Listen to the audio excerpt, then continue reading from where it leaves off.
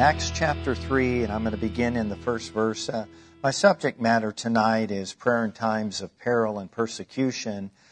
Now, Peter and John went up together to the temple at the hour of prayer, which was the 9th hour, that's 3 o'clock in the afternoon. And a certain man, lame from his mother's womb, was carried, whom they laid daily at the gate of the temple, which is called Beautiful, to ask alms from those who entered the temple, who, seeing Peter and John about to go into the temple, asked for alms. And fixing his eyes on him with John, Peter said, "Look at us." So he gave them his attention, expecting to receive something from them.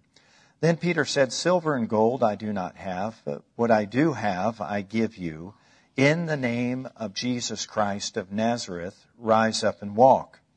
And he took him by the right hand and lifted him up, and immediately his feet and his ankle bones received strength. So he, leaping up, stood and walked and entered the temple with them, walking, leaping, and praising God. And all the people saw him walking and praising God.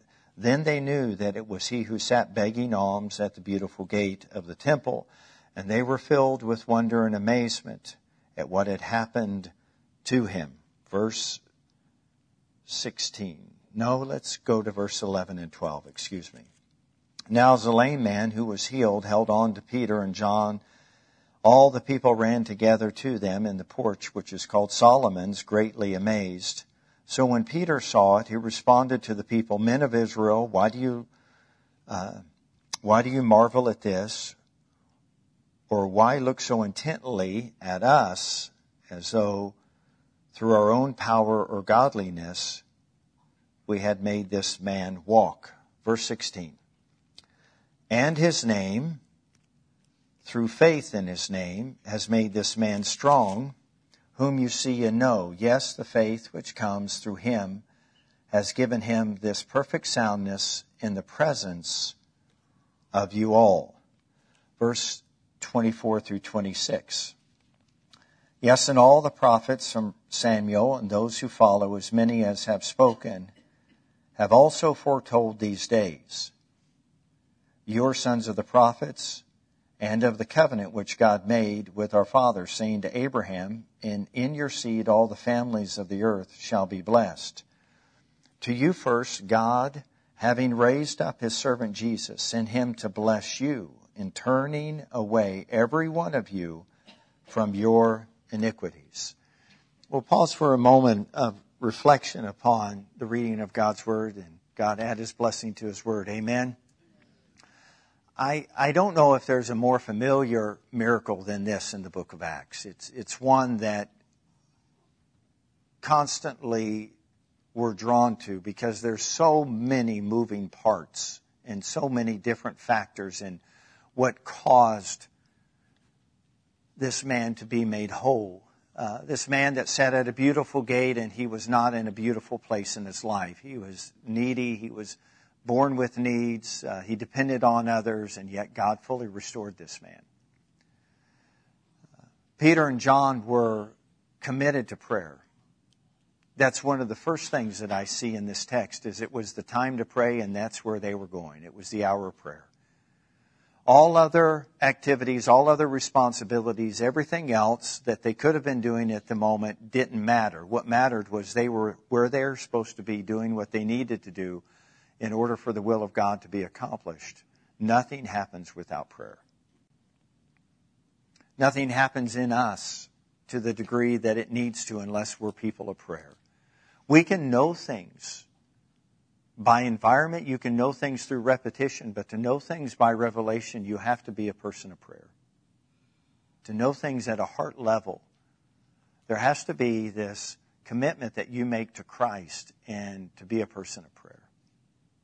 Many people have learned Scripture, and many people have been taught Scripture throughout the years through liturgy, through responsive readings, responsive singing. And I'm all for that because it's a form of speaking the Word of God. And speaking the Word of God, if we mix faith with it, always produces results. First in the one who's speaking and hearing, because when you speak, you also hear. And faith comes by hearing, and hearing by the Word of God. There's nothing inherently wrong with any opportunity we have to speak the Word of God. Every time we have an opportunity to respond or to hear or to interact with the Word of God, we're always going to be benefited by it. And so this scene is one that I'm not going to elaborate a lot on.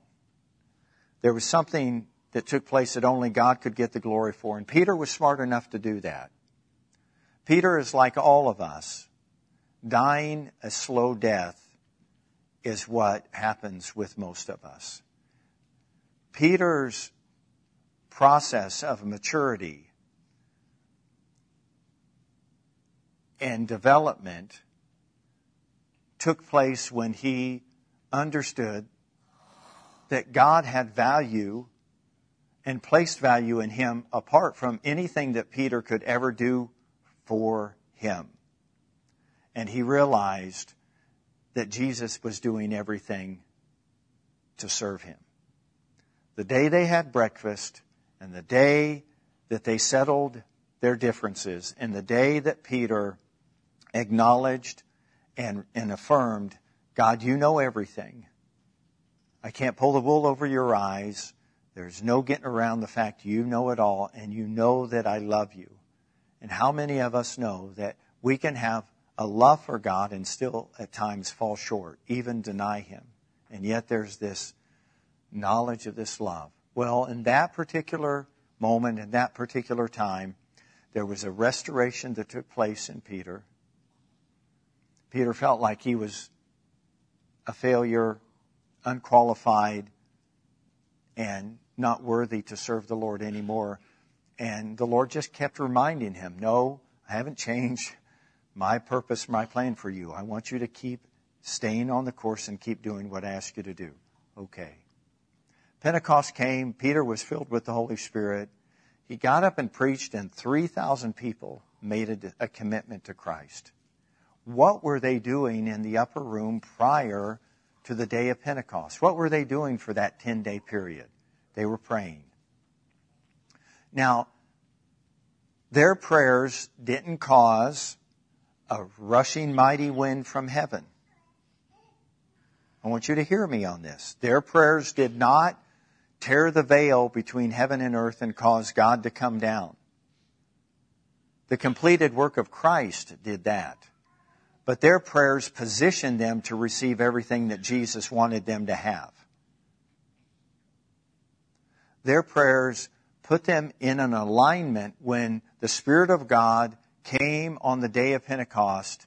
He came in a unique and a very personal and very powerful way. And He sat upon each of them, cloven tongues as a fire. Scripture says they all were filled with the Holy Spirit and began to speak with other tongues as the Spirit of God gave them utterance or gave them the words.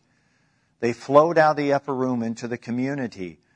It was early in the morning, and everyone in the community was astonished at these men that were coming out of this upper room, this prayer meeting, because they heard them all speaking the gospel and speaking the mysteries of God in their own language. It was a phenomenal day of salvation. Peter got up and preached. People repented. The town was full because, why? It was the Feast of Pentecost. Just like people were there in Jerusalem for Passover 50 days later, they were there for Pentecost. It was busting at the seams. People were from northern Africa all the way into Turkey, which was Asia Minor at the day, all through the region of Judea and into Galilee. People gathered, and it was an incredible day of God being glorified. The prophecies of Joel were being fulfilled. Peter got up, fully restored. He was the first vessel that God used, and all of these people said yes to Jesus. And here it is, not long after that, and they're going to pray again. And Peter is now fully convinced that he can't do anything without Jesus. It's not because of His holiness or godliness that anyone's going to be made whole or healthy. It's going to be because of faith and faith in the name of Jesus. And so I believe that it's important for us to understand in perilous times and times of persecution, that we still have a refuge and a hiding place and a strong tower, and it's the name above all names. It's the name of Jesus.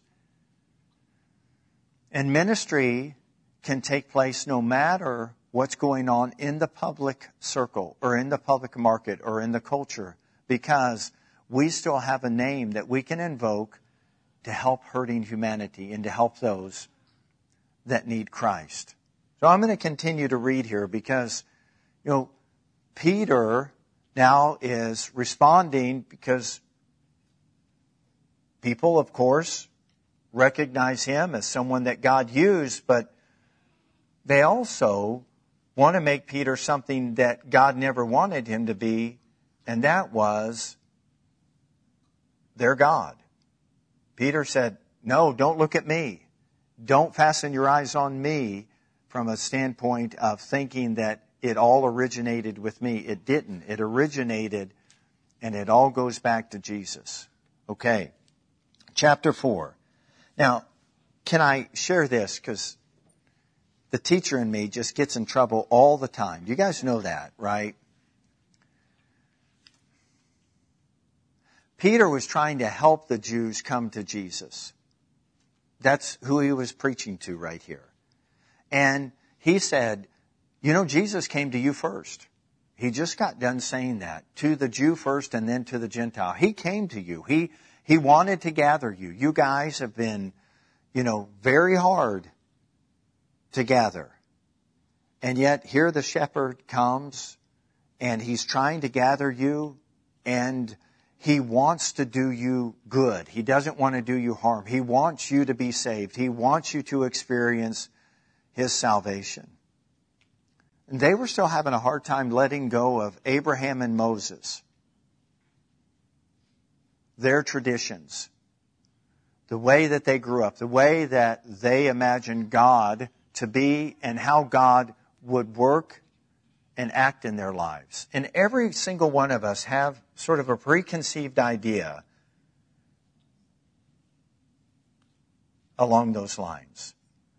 And yet, Peter, inspired by the Holy Spirit, is trying to help his fellow countrymen. He's saying God wants to bless you. He wants to help you to turn away from your iniquities or your sins. And you would think they would say, yes, Peter, thank you. But in chapter 4 and verse 1 it says, now, as they spoke to the people, the priests, the captain of the temple, and the Sadducees came upon them, being greatly disturbed that they taught the people and preached in Jesus the resurrection from the dead. And they laid hands on them. They put them into custody until the next day, for it was already evening. However, many of those who heard the word believed, and the number of the men came to be about 5,000. Verse 5. And it came to pass on the next day that the rulers, elders, and scribes, as well as Annas, the high priest, Caiaphas, John, and Alexander, and as many as were of the family of the high priest, were gathered together at Jerusalem. And when they had set them in the midst, they asked, by what power, by what name have you done this? It's a rhetorical question. They know the answer.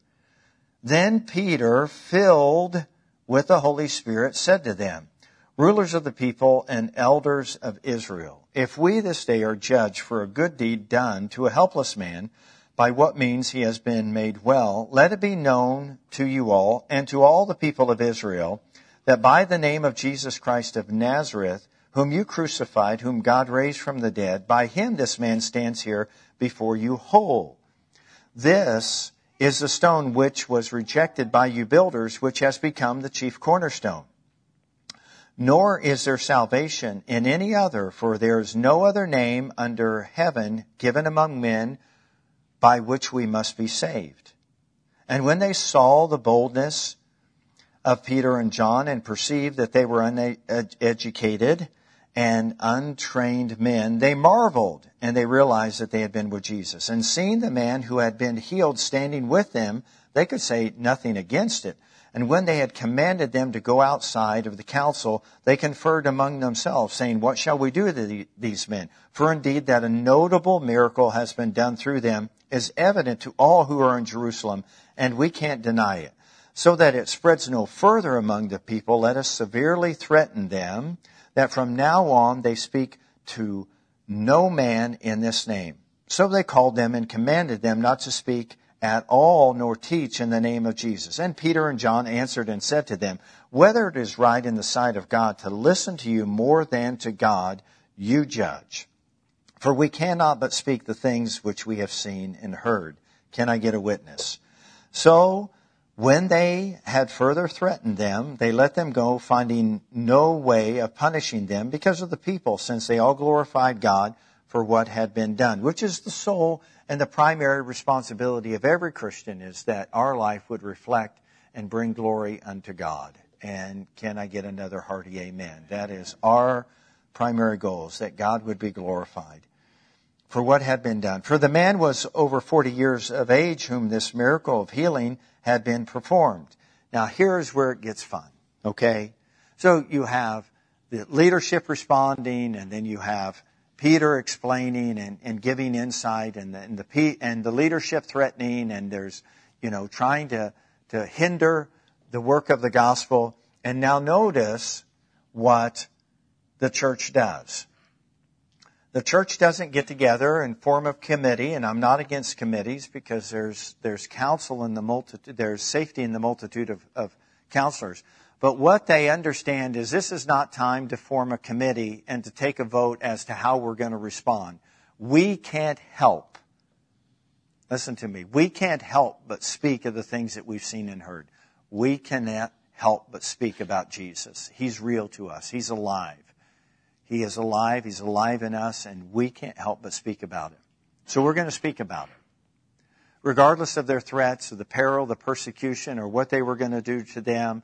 I don't know what was all included in the threats, but these were powerful people that were threatening them, that had the ability to do something that would hinder their quality of life. And yet, the early church didn't say, let's boycott the government. Let's get a new group of leaders. Let's do something that will hit them in the pocketbook. That wasn't what they did.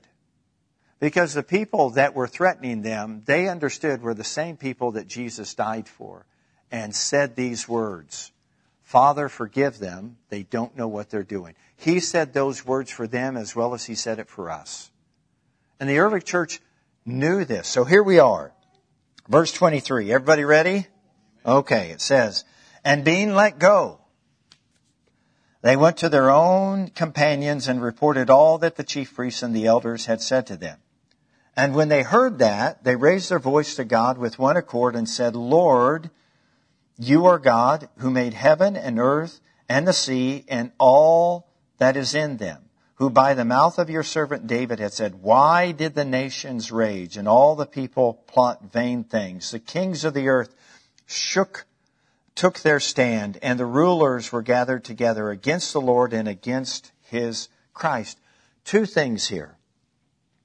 On your handout, we see adoration, confession, thanksgiving, supplication. We can see how they just magnified the Lord, and they put Him high above their own personal peril or persecution. Secondly is, they immediately noticed the fulfillment of Scripture and didn't take what was happening to them, the peril or the persecution, personally. Notice the key to their prayer is that they're doing this against Christ. Their real problem is they just don't know Him.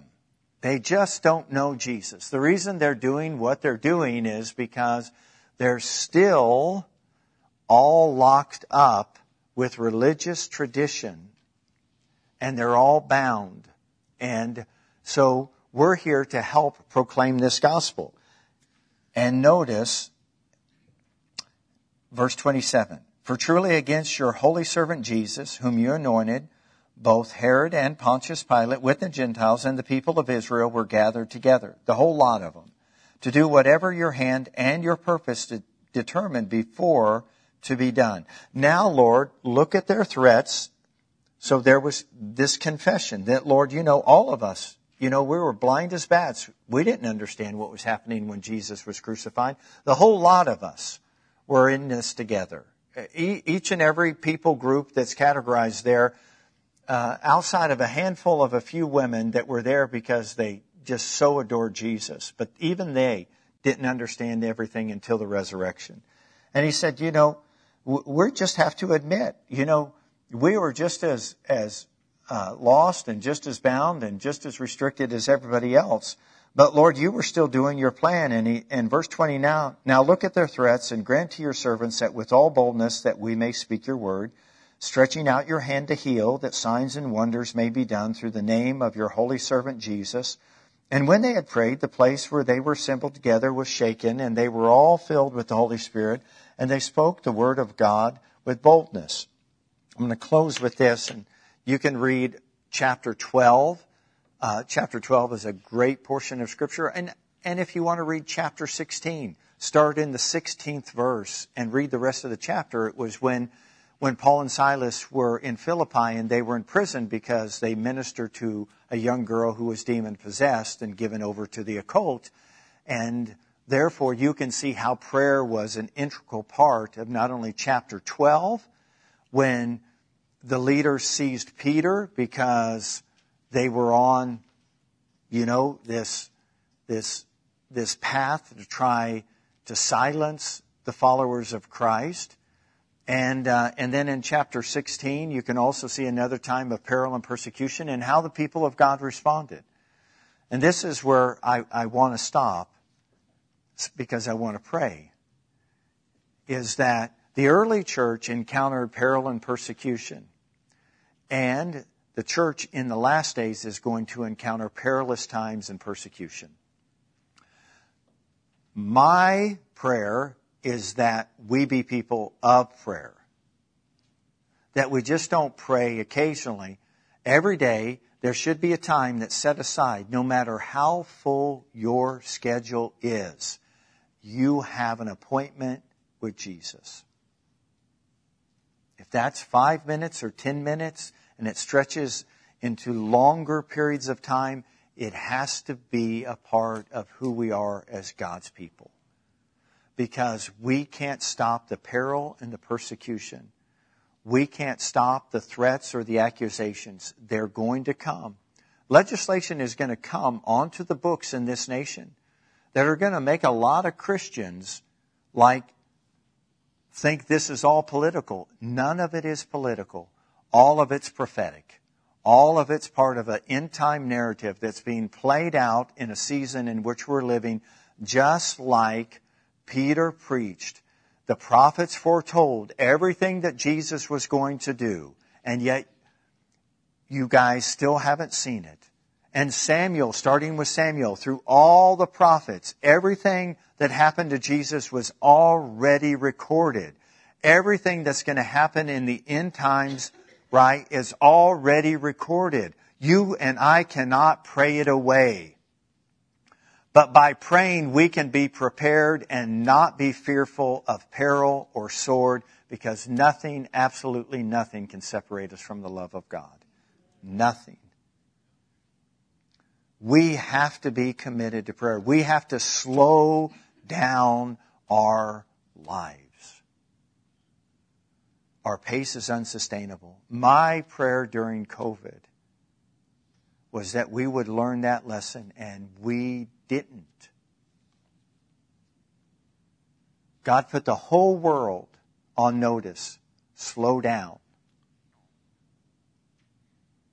And the whole world kept running as fast as they could the moment they were given permission.